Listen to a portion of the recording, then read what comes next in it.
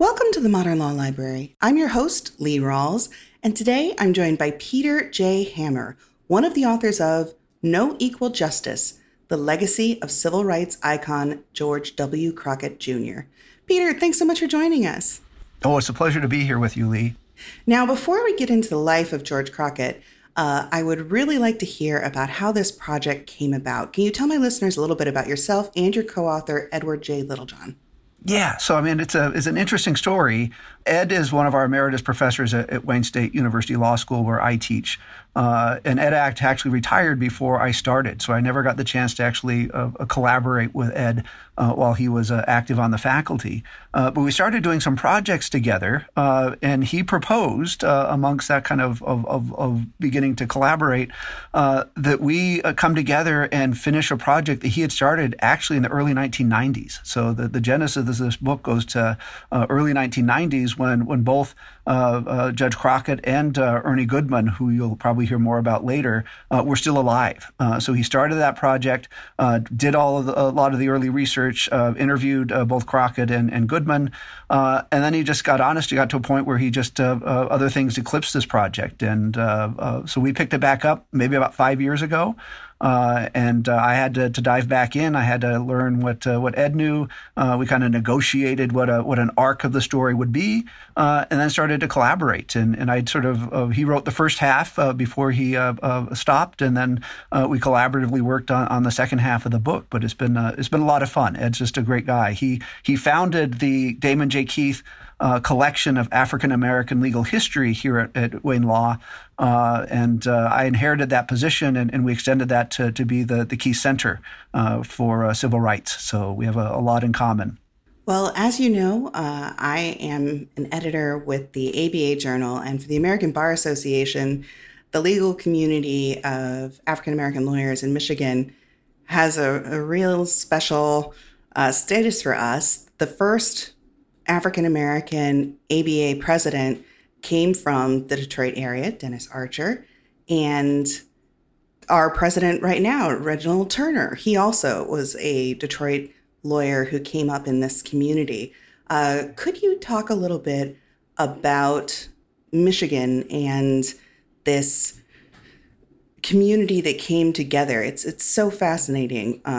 And George Crockett was such a huge part of it. Yeah. So, the role of progressive lawyering in Detroit goes back a century, and really just amazing heroes. If you look at that early period, you really say the three most important lawyers in Detroit were Maurice Sugar, Ernie Goodman, and George Crockett. But that just started it. And you got to think about Mayor Archer and Reggie Turner.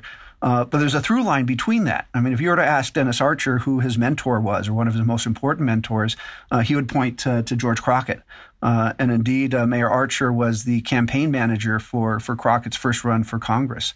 And I was at a program that Reggie was speaking at during Black History Month here at Wayne Law. And Reggie just speaks openly how Mayor Archer, right, is one of his most important mentors.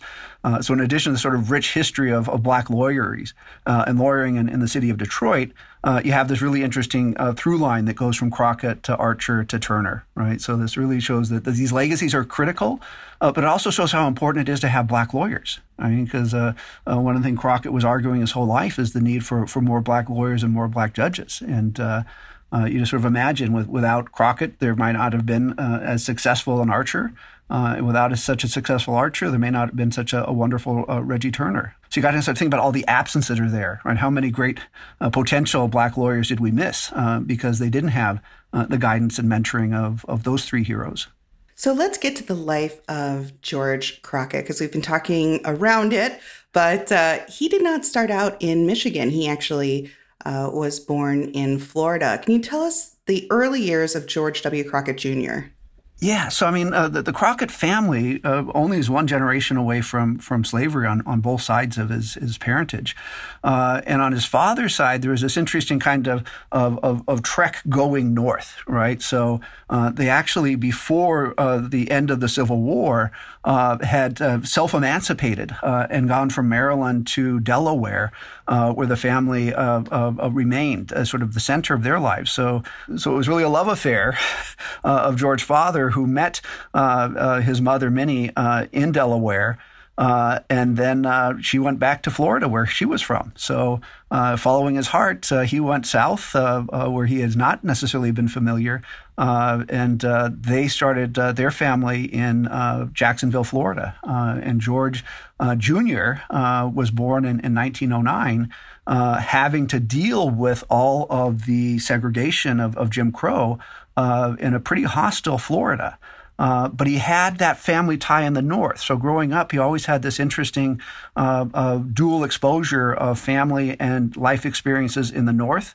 Not that that was free of discrimination, but then having to navigate, some of the extreme forms of Jim Crow in the South. And what did eventually bring him to Michigan?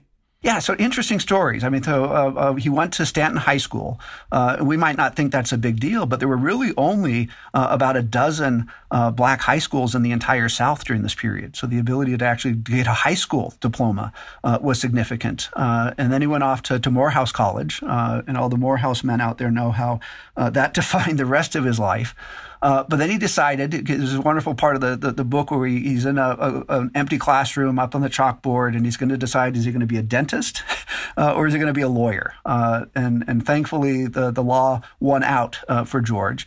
And then he obviously wanted to go to the best law school he could get into. And he was targeting Harvard Law School until he found out how much it cost. And about the same time, he was reading a story about the University of Michigan Law School and what a great reputation it had, but also it was relatively much cheaper.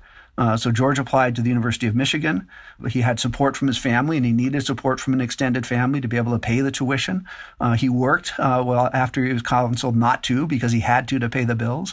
And he was the only African-American law graduate in 1934 from the University of Michigan.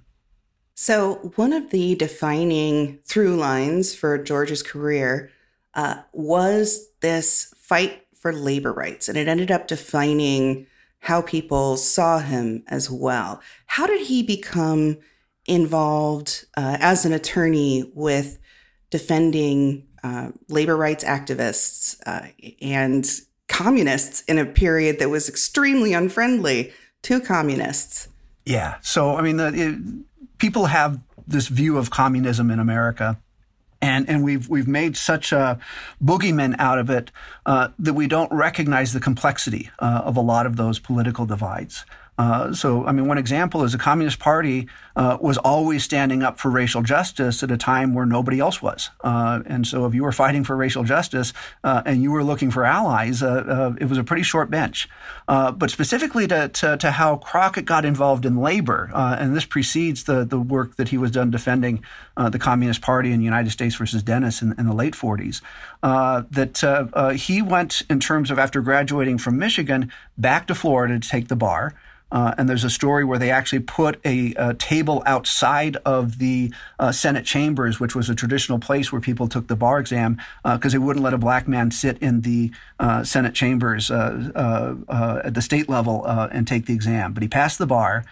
He moves up to West Virginia, gets involved in legal practice, but also politics, and shifts his party affiliation in 1939 or 38 from Republican to Democrat, and campaigned openly for the Democratic Senate campaign. And the Democratic candidate won, and the kind of political payoff was a position in the U.S. Labor Department. So George becomes the very first African-American lawyer to work at the Department of Labor in 1939, and was one of the highest-ranking black lawyers in the New Deal era.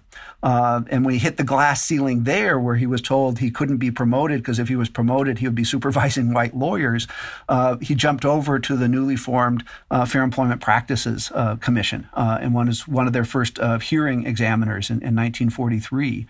And by hook and by crook, he gets connected with R.J. Thomas, who was the president of the UAW, and in 1943 is given a very important position in the UAW, fighting discrimination inside the union. And that's what brought him back to Detroit and started him on his labor career.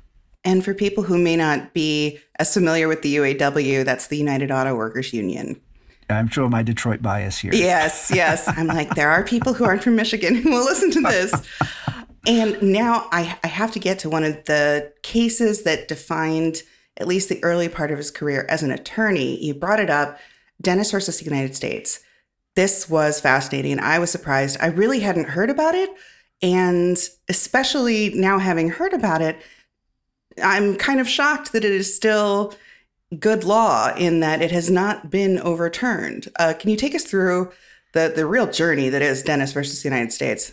Yeah, you got to start thinking about sort of World War II is coming to an end, and the Cold War, which is a real thing, is taking over American politics. One manifestation was that there was a purge by Walter Reuther of people he suspected of being too liberal or leftist from the UAW. So in 1947, George Crockett gets thrown out of the UAW, Maurice Sugar gets thrown out of the UAW, and Ernie Goodman. Right. Sugar is in New York representing the Dennis defendants. Right. And the case was all about the United States Department of Justice arresting and criminally charging the entire top leadership of the U.S. Communist Party. Right. And you got to kind of step back and say that would be the equivalent of arresting and criminally charging, the Republican National Conference, right, the RNC or the DNC, or if you want to start a slightly different analogy, arresting all of the leadership of the Green Party in the United States and charging them. And nobody would touch the case with a 10-foot pole. I mean, this is going to be, you're a lawyer, you're going to take this case on, you know that you're going to have a tremendous backlash against you. The Attorney General at the time was saying that anybody that took these cases should be taken to the woodshed, right? And there's this conscious effort to really be shaming lawyers who were willing to represent them. Well, Maurice Sugar was involved in the case. And it was important to the Communist Party that there be a black lawyer on the defense team, right? So Sugar calls Crockett, and Crockett's actually painting his living room when he gets the call and contemplates. And he really says, as a matter of principle, really not only was the Communist Party there to defend the rights of African Americans at many important points, that he had an ethical obligation as a lawyer to defend those people who were accused of crimes and didn't have defense. So in a very principled understanding of his own view of his lawyerly ethics, agreed to take the case on. And just to jump in here, this is not a decision he's making lightly. At this point in time, he's married, he has children. Were all three of his children born at this point? Yeah. And, he's sitting down there and they try to make it a family decision. So they're sort of all going through this. And his family, which was really one of the backbones of his life, were supportive of the decision he made, knowing the risks. And his wife, who was just an amazing person on her own and a physician, knew the consequences this would have on her early stages of building a practice, But again, this notion of principled courage defined so much of Crockett's life that he was going to do what he thought was right. And so he got on the train and went to New York. And as you said, U.S. versus Dennis, while we don't focus on it today, it was the longest criminal trial in history to that date. And this was in all of the headlines. And it was a real circus. So it was this, it was one of the first trials of the last century. It also involved the idea of a clear and present danger and what that could mean. And they applied this to the 11 men who were defendants in this case. Could you talk a little bit about the lower court decision with Judge Medina and then the Supreme Court case that followed? Yeah. So, if people are exposed to U.S. versus Dennis today in law school, it's usually kind of as a footnote to the treatment of the First Amendment. Right. In the bigger picture, if you try to make it as simple as possible, the folks were being charged not for what they did, right, but for what they believed. Right. And we all know, the lawyers in the audience know, the whole point of the First Amendment is to let people talk and say what they think, even if that's contrary to the mainstream. And the whole point of criminal law is to criminalize actions, right, or preparations for actions. And so in many respects, United States versus Dennis was the absolute low point of First Amendment protections and created some pretty bad law that had to be fixed up later. But it was all politically charged. So there was no way that these particular defendants were not going to be convicted. Right? That was sort of a done deal. And what happened there, I want to sort of prelude some of the other drama. After they were convicted, right, the judge says he has some unfinished business. Right, and after the jury is let out, the unfinished business for Judge Medina was to take all the defense bar up in front of him and summarily charge them with criminal contempt of court and sentence them to jail. Right, so one of Crockett's rewards for standing for his principle was not only to lose an unwinnable case, but to be held in contempt and sentenced to prison for zealously representing particular clients that nobody else in the country would be willing to defend. And this was not, hey, you're going to cool your heels in jail for, overnight or a weekend. This was a serious sentence. This was 4 months, wasn't it, in prison? Yeah. So, I mean, the sentences varied, but Crockett's sentence was for 4 months. Right. But what that immediately did was set up these two important legal challenges that will end up in the Supreme Court.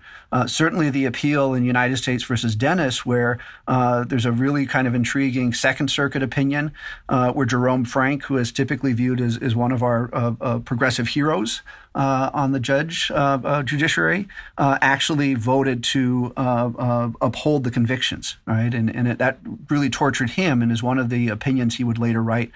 Was one of the things he regretted as a judge, but got affirmed on the Second Circuit, although a split decision, and then goes up to the Supreme Court, and the Supreme Court upholds the convictions and introduces that kind of clear and present danger test, which basically says if the danger is very serious, then the ability of the government to suppress that form of speech is much greater, which is a very different sort of orientation to the First Amendment that will emerge after these cases are really winnowed back and become dead letters. Well, we are going to take a quick break to hear a word from our sponsor, but when we return, I'm going to ask Peter Hammer to share with us some of the writing that George Crockett did from prison and hear a little bit from the man himself. Delegate out those tasks that take up your time. Staffy can help you with your legal, administrative, marketing, and even client-facing workload. Hiring Staffy's top-notch bilingual virtual staff means Staffy does the recruiting, hiring, and training for you. Then, if you need a change, Staffy handles it. You get to concentrate on your strategic work. Schedule a free consultation at staffy.cc. That's STAFI.cc and get $500 off with code HAPPY24. Filing court documents, serving legal papers, collecting electronic signatures, all critical parts of the litigation process, yet ones that are time-consuming and error-prone. But what if you could do more straight from your case or document management software? InfoTrack automates data entry, document selection, tracking, and information syncing across all these core tasks and more by integrating with your core systems like Clio, Smokeball, Leap, MyCase, and others. Spend more time on substantive legal work and less time on busy work. Learn how simple it can be at infotrack.com/simple.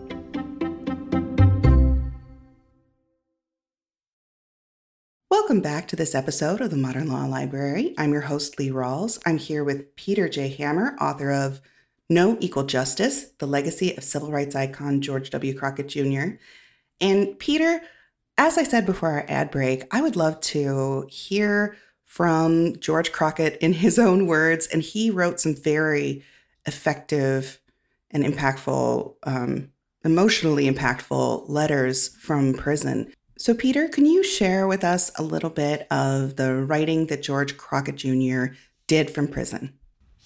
Yeah, so there's these amazing letters back and forth between George and his wife Ethelene, and some letters between George and the children.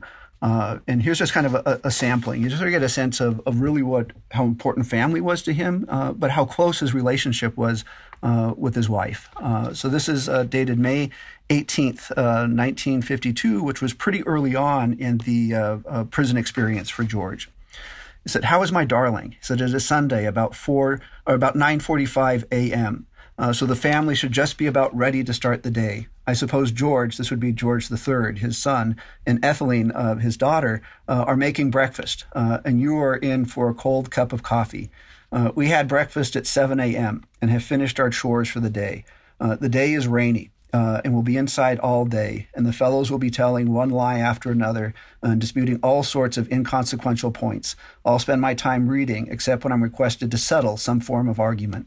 One of my corridor mates comforted me this morning with a comment that he had been convicted and that my case and his was nothing but persecution. And he says, parenthetically smiling. His is an income tax charge in New York. And the guy was in for leading a ring of basketball fixers for what he said that we lawyers, right, were likewise victims of filthy politics. We have a lot of friends, right, but we're just all in the wrong places. And he just had a sort of interesting, dry sense of humor and was a wonderful kind of observer of people's comments. And one of my other favorite lines that I use in my own life now, he says, all you have is time. When you're in prison, all you have is time. No need to worry, no need to hurry. All you've got is time.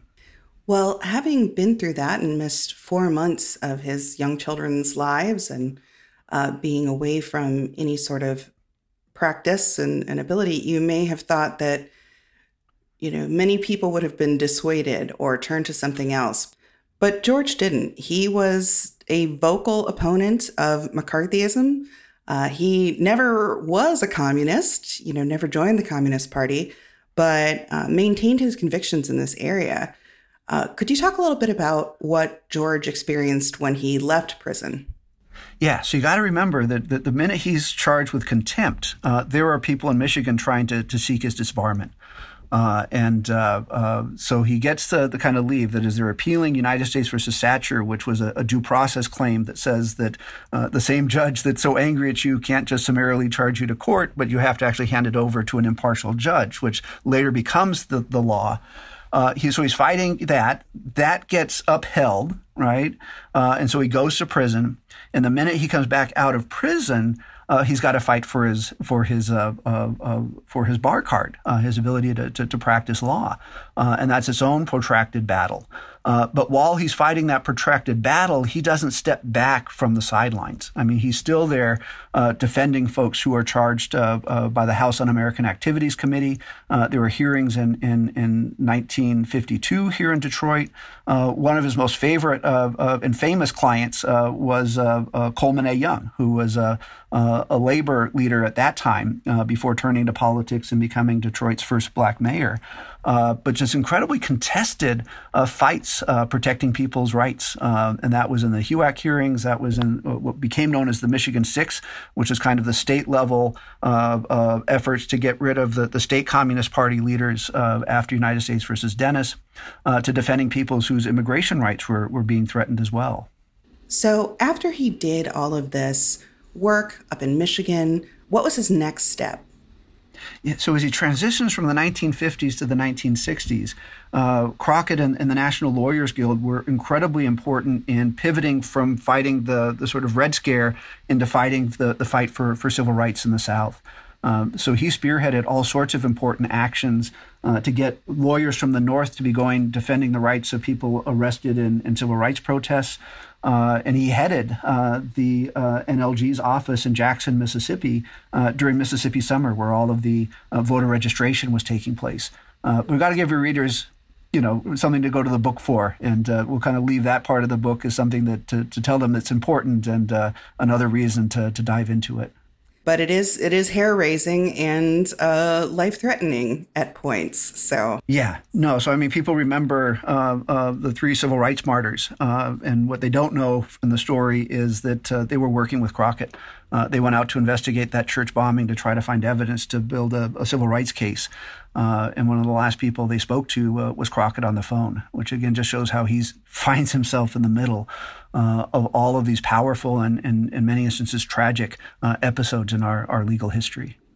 And we would be remiss if we didn't talk a little bit about the National Lawyers Guild. Again, as someone who's employed by the American Bar Association, and we should always face our pasts.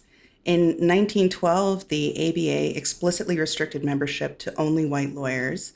And that wasn't rescinded until 1943, and no Black lawyer was admitted for membership until 1950. But obviously, there were Black lawyers doing incredible work around the country, and they needed organizations that they could use to further their careers and to fight for justice. Can you talk a little bit about his role in the National Lawyers Guild? Yeah. So, I mean, you're exactly right. The thing that distinguished the National Lawyers Guild was an integrated national bar association from the very beginning.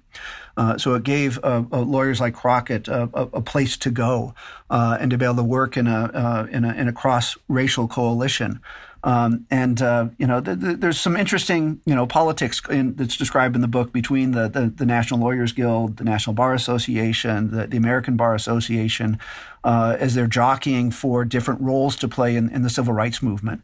And one of the ironies was, and this is sort of the Guild having to live with that same kind of red baiting that Crockett had to live with for their defense of folks in the Red Scare.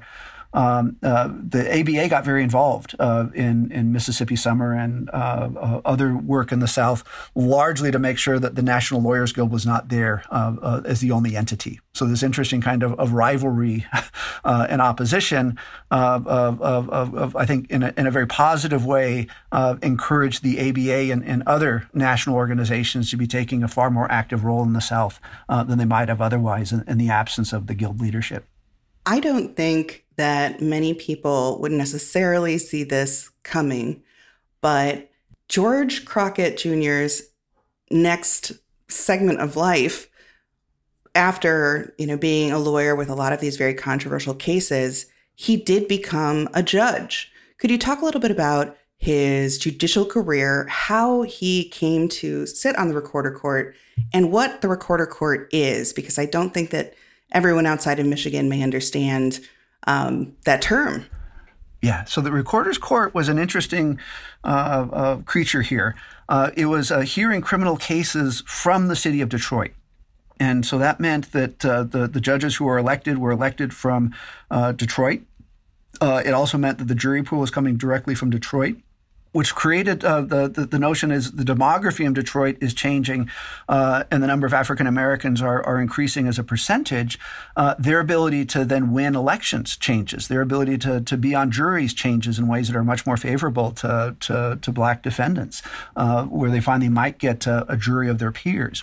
So George runs in 1966, right? And the United States versus Dennis, the lawyer for the Communist Party, will haunt him in all of his elections. And there's an amazing poster that came out, and you can trace this back, and it has been traced back and verified to J. Edgar Hoover. So J. Edgar Hoover's up there trying to make sure that George Crockett doesn't win his campaign to be a judge on Recorder's Court, and is just putting all of this kind of anti-communist hysteria back in the air. But Black Detroiters knew George Crockett, and Black Detroiters trusted George Crockett. And he was such a man of such integrity and principle that I think a lot of folks that might not agree with what he had done respected him for his choices and as a person. So he won the election and now becomes a judge. But think about, Detroit, 1966, 1967, the late 60s. He gets on the bench, literally 6 months before the Detroit Rebellion in 1967. And that was where he again starts to distinguish himself as a man of courage and principle. So the prosecutors were basically demanding that judges require a $10,000 bond for all people who are detained in the wake of the rebellion. And Crockett thought that was not individualized justice. That was sort of group criminalization. So he set up a very innovative process relying upon his sort of network of folks in the legal community to ensure that there were individualized determinations of bail for all of the people that came before him, and stood up against that kind of wave in 1967. But probably his most important case would probably be the New Bethel case that would come 2 years later. And I definitely want to talk about the New Bethel incident because it does bring up so many of these things and really seems to be so formative for him as a judge and then in his later life. I also want to just let listeners know one of the great things about No Equal Justice, the book, is how many not just family photos, professional photos, but also political cartoons and other interesting illustrations you and Edward Littlejohn were able to find and include in the book. And I, as a reader, just really liked being able to see that. And it is fascinating how political cartoonists were portraying him or judges like him. Yeah, and I just give another plug for Ed. All of this is coming out of his collection, and Judge Crockett had left basically all of his papers to Ed's stewardship. So we had access to things, and are able to give the reader that kind of sense of what it would look like to pick up the newspaper, or what would these campaign flyers look like. So I appreciate the comment, because it really does give them a whole wide range of different emotive exposures to what was happening in that very contested period. Absolutely. So the New Bethel incident, again, people outside of Detroit may never have heard of this. I was new to it myself. Can you talk about the New Bethel incident and the case that followed and the decisions that Judge Crockett was being asked to make at that time? Yeah, so we can kind of situate this a little bit nationally. So New Bethel Baptist Church was the church of Reverend C.L. Franklin. And you might not have heard of C.L. Franklin, but everybody's heard of Aretha Franklin, right? So this is the church that Aretha was raised in, right? And C.L. Franklin was an incredibly important pastor, both on the religious side, but also on the civil rights and civil justice side. So he had agreed to rent his church out to a group called the Republic of New Africa, which was founded in Detroit the year before, which was a Black Power organization and believed in kind of Black separatist politics. And they were holding their second annual convention at the New Bethel Baptist Church, and there was an altercation outside, right, where the kind of honor guard of the Republic of New Africa have a confrontation with a squad car that's coming by. Shots are fired. Tragically, one of the police officers was killed and another one was wounded. But suggesting, and it's also been kind of proven as records have come out afterwards, there were almost as many police informants from the federal and state and local police forces as there were Republican New Africa members. And likely, the best story I can tell, though I can't verify this is speculation, that they didn't stop the patrol car going through, right? The last thing they wanted was that patrol car going through, right? And that creates this exchange of gunfire. And literally within minutes, there are scores and scores of police at the New Bethel church. And they just invade the church with guns blazing. And it's really amazing that nobody was killed inside of the church, although people were injured. And then just 2 years after we had a rebellion and riot in Detroit in 1967 because of a mass arrest, the police are now going to engage the second mass arrest of some 144 men, women, and children from the New Bethel Baptist Church. And they take them all down to the first police precinct. And this is happening about midnight, right? And so Jimmy Del Rio, who is a Black state representative, and C.L. Franklin at about 5 a.m. Are knocking on Judge Crockett's door, right? And this is a Sunday morning, and Crockett gets dressed. Crockett takes a writ of habeas corpus in hand, and Crockett is down in the police station by 6 o'clock, demanding to see the police commissioner, demanding to have lists of all those who were arrested. And then he starts holding court inside the police precinct, right? And he's having the people who are detained come forward. And if the police are not able to produce evidence of why they should be held, he starts to release them. Right. And now the county prosecutor shows up and gets into a tizzy and starts demanding that these people not be released. And Crockett ends up holding him in contempt of court and then adjourns the proceeding until the afternoon, where they can actually go to the recorder's courthouse and continue the process. And he really did win the enmity of the Detroit police from that time. No, it was even before. I mean, the police, we go back and detail a case from 1948 of something that could come out of the headlines today, where the police are shooting and killing a Black teenager. So relations with the police have always been bad in Detroit. And Crockett would say, that he knew police lied because they lied to him his whole life. And so had a much different set of life experiences to assess the credibility of police witnesses. But the minute the New Bethel incident happened, where you had the mass arrest, you had Crockett coming and holding that habeas corpus proceeding, the police are just up in a frenzy. The police are actually picketing the courthouse. The police are out there with demonstration signs against Crockett. But that triggers a backlash on the black side of politics, and the Black United Front is formed, which has tremendous solidarity, where the groups that are typically, not always in agreement, are agreeing and standing up to protect Crockett. Right. And so there are a lot of people who say it, and I agree, that kind of black solidarity that was there in support of Crockett really was part of the wave that brought Coleman Young into office, just a few years later. But again, he was facing disbarment as a lawyer.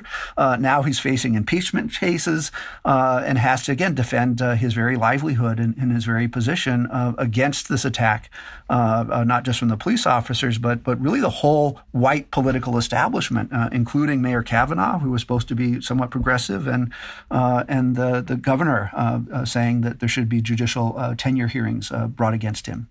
And again, I'd like to bring us back to the community in Detroit of these Black attorneys and the other attorneys who are working with them. And, there was not one unified set of beliefs. George Crockett may be defending the rights of these Black nationalists, but he didn't necessarily feel that the way they were going about things was, the way that he would. He did seem to believe in, approaching change through the established framework of existing laws and just applying them correctly. Yeah. But that definitely wasn't the outlook of people like Coleman Young, who it was like, no, we need to utterly change the system. Could you talk a little bit about what the community was having discussions about during that time?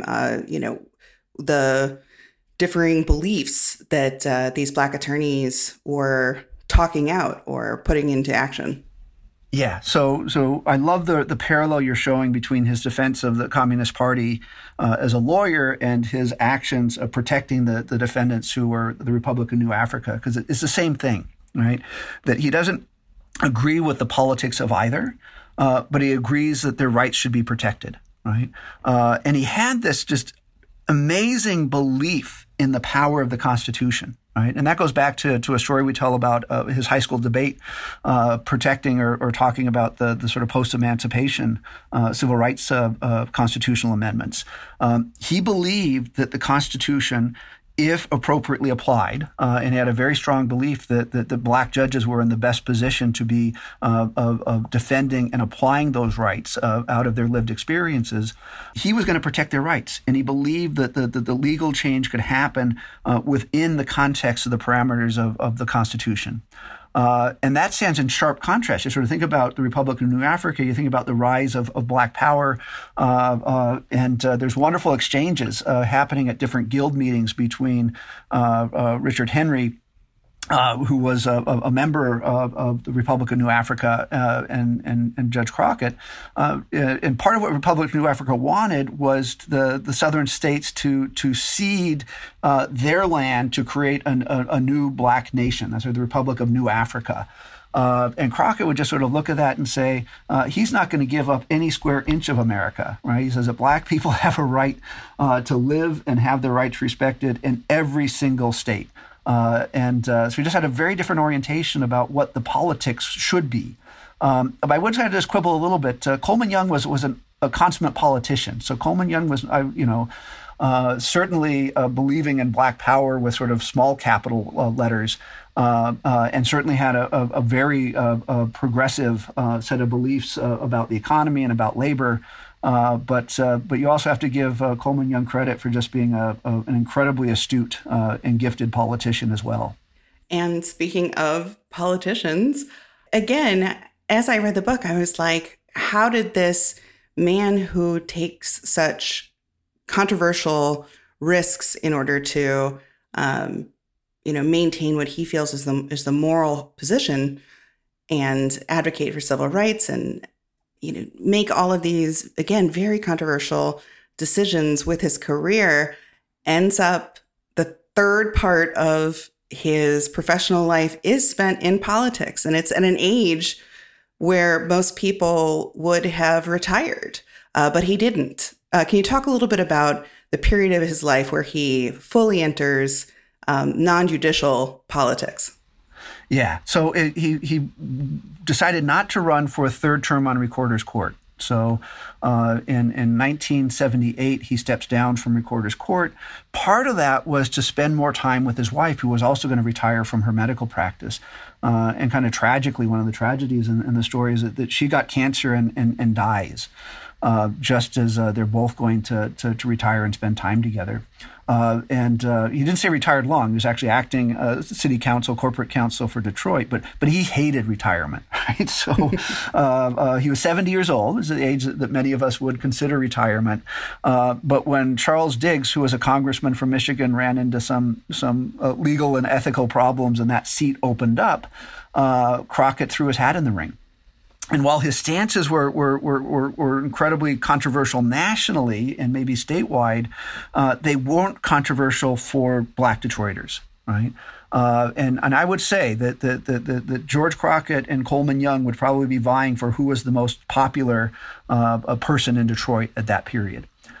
So when Crockett decides to run for Congress, and again, this shows how important the drawing of districts are, it was largely a seat for the city of Detroit. And so he won election fairly easily and had the confidence of knowing that his seat was fairly, quote unquote, safe. So while he was a congressperson, he could really play the role which he did assume, which was really becoming more of a conscience of the Congress than somebody that had to really worry about the fundraising and the politics and the kind of horse trading that so many other politicians seem to get caught up in. Now, he did say that he, in retrospect, wished he had started earlier on that path and hadn't waited until he was 71 to join the U.S. House of Representatives. But he was on so many committees. He was so busy. He did so much. And as I was, finishing this book, you and I are speaking on March 22nd. And as we speak, Judge Ketanji Brown Jackson is having her confirmation hearings before the Senate Judiciary Committee, and he sat on the House Judiciary Committee. And I just was thinking about those parallels. Yeah. And he was a huge advocate of the importance of Black lawyers, and we talked about that in the context of Mayor Archer and your current president, Reggie Turner. But he was also a huge advocate for the importance of Black judges. Right. And indeed, the National Bar Association started the National Judicial Council in order to kind of bring the growing number of Black judges in the late 1960s together and to start to kind of function as a group and give cross support. And Crockett was the very first chair of that organization. And so I just would imagine that how happy he would be, not unlike Senator Booker's joy of imagining the first Black woman to be on the Supreme Court. But it was not at all just a notion of phenotype, right? Going back to his sort of trust in law, he really believed that only Black judges, and by extension, other people who have suffered forms of oppression in this country, only people with that life experience could really find the true depth and meaning of the constitutional principles. And he really believed that Black judges were on the vanguard of creating legal protections, legal rights, legal institutions, legal understandings that would be transformative for the entire country. So he had a very well-developed political philosophy on why it was so important to have Black lawyers and Black judges, and by extension, lawyers and judges who don't come from the establishment mainstream. Well, Peter, as we wind down this interview, I do want to just say to the listeners, No Equal Justice, the legacy of civil rights icon George W. Crockett Jr., we have given a really flyover view at kind of the arc of George Crockett Jr.'s career, but you get into so many details about his personal and professional life. They're so much intricacy in this book. Great index. I always love a good index in a book. If there was one more thing that you could pull out to just give anyone who's listening to this podcast one extra bit about George Crockett Jr., why you felt it was important to work with Edward Littlejohn to create this, in-depth biography of him, what would that be? What extra detail would you pull out to just talk about the human being that George W. Crockett Jr. was? Yeah, it would really be that he speaks to the issues of our time. And I was really struck. And one of our editorial kind of choices was to use a lot of long quotes from George Crockett so the reader actually can get a sense of his voice, right, and him speaking to the reader. That you think about the issues that we're dealing with today in kind of a post-George Floyd world, right, where controversies over critical race theory and controversies over Black Lives Matter, we don't have answers to those questions, right? And oftentimes we don't have leaders who are necessarily capable of addressing those needs. And if you go back and just look at Crockett's life and his beliefs and his writings, as I was talking about the importance of Black lawyers and Black judges, he provides a voice that's really relevant to our times, right? So one of my real hopes is that folks of a younger generation than many of the people maybe even listening to this podcast will stumble into George Crockett and will learn from him. Just as that wonderful tradition of learning from our elders and the importance of this sort of cross-generational knowledge. But it's really his relevance for today. I mean, amazing history, no doubt, right? Just sort of amazing history for 6 decades. But his wisdom and his words speak to us today, and I think that's just incredibly important. And if readers and listeners wanted to find out more, is there any site that you would point them towards or place that they can pick up No Equal Justice, The Legacy of Civil Rights Icon George W. Crockett Jr.? Well, as a matter of pride of place at Wayne State, I would say it's available at Wayne State University Press. But for your listeners that are Amazon Prime people, I just go directly to Amazon, and there's a nice page for the book and very easy to pick up a copy. I just say that we really wanted them to hear George's voice. And so if you do pick up a copy, it's not just Ed Littlejohn, whose voice is amazing and important, or my voice. You're really going to get a very healthy dose of hearing directly from Judge Crockett. And I think that's one of the most rewarding parts of the book. Well, Peter Hammer, thank you so much for joining us. And to my listeners, thank you for joining us for this episode of the Modern Law Library. If you enjoyed this episode, please rate, review, and subscribe in your favorite podcast listening service. If there's a book that you'd like me to take a look at as a potential for a future episode, you can always write to us at books@abajournal.com.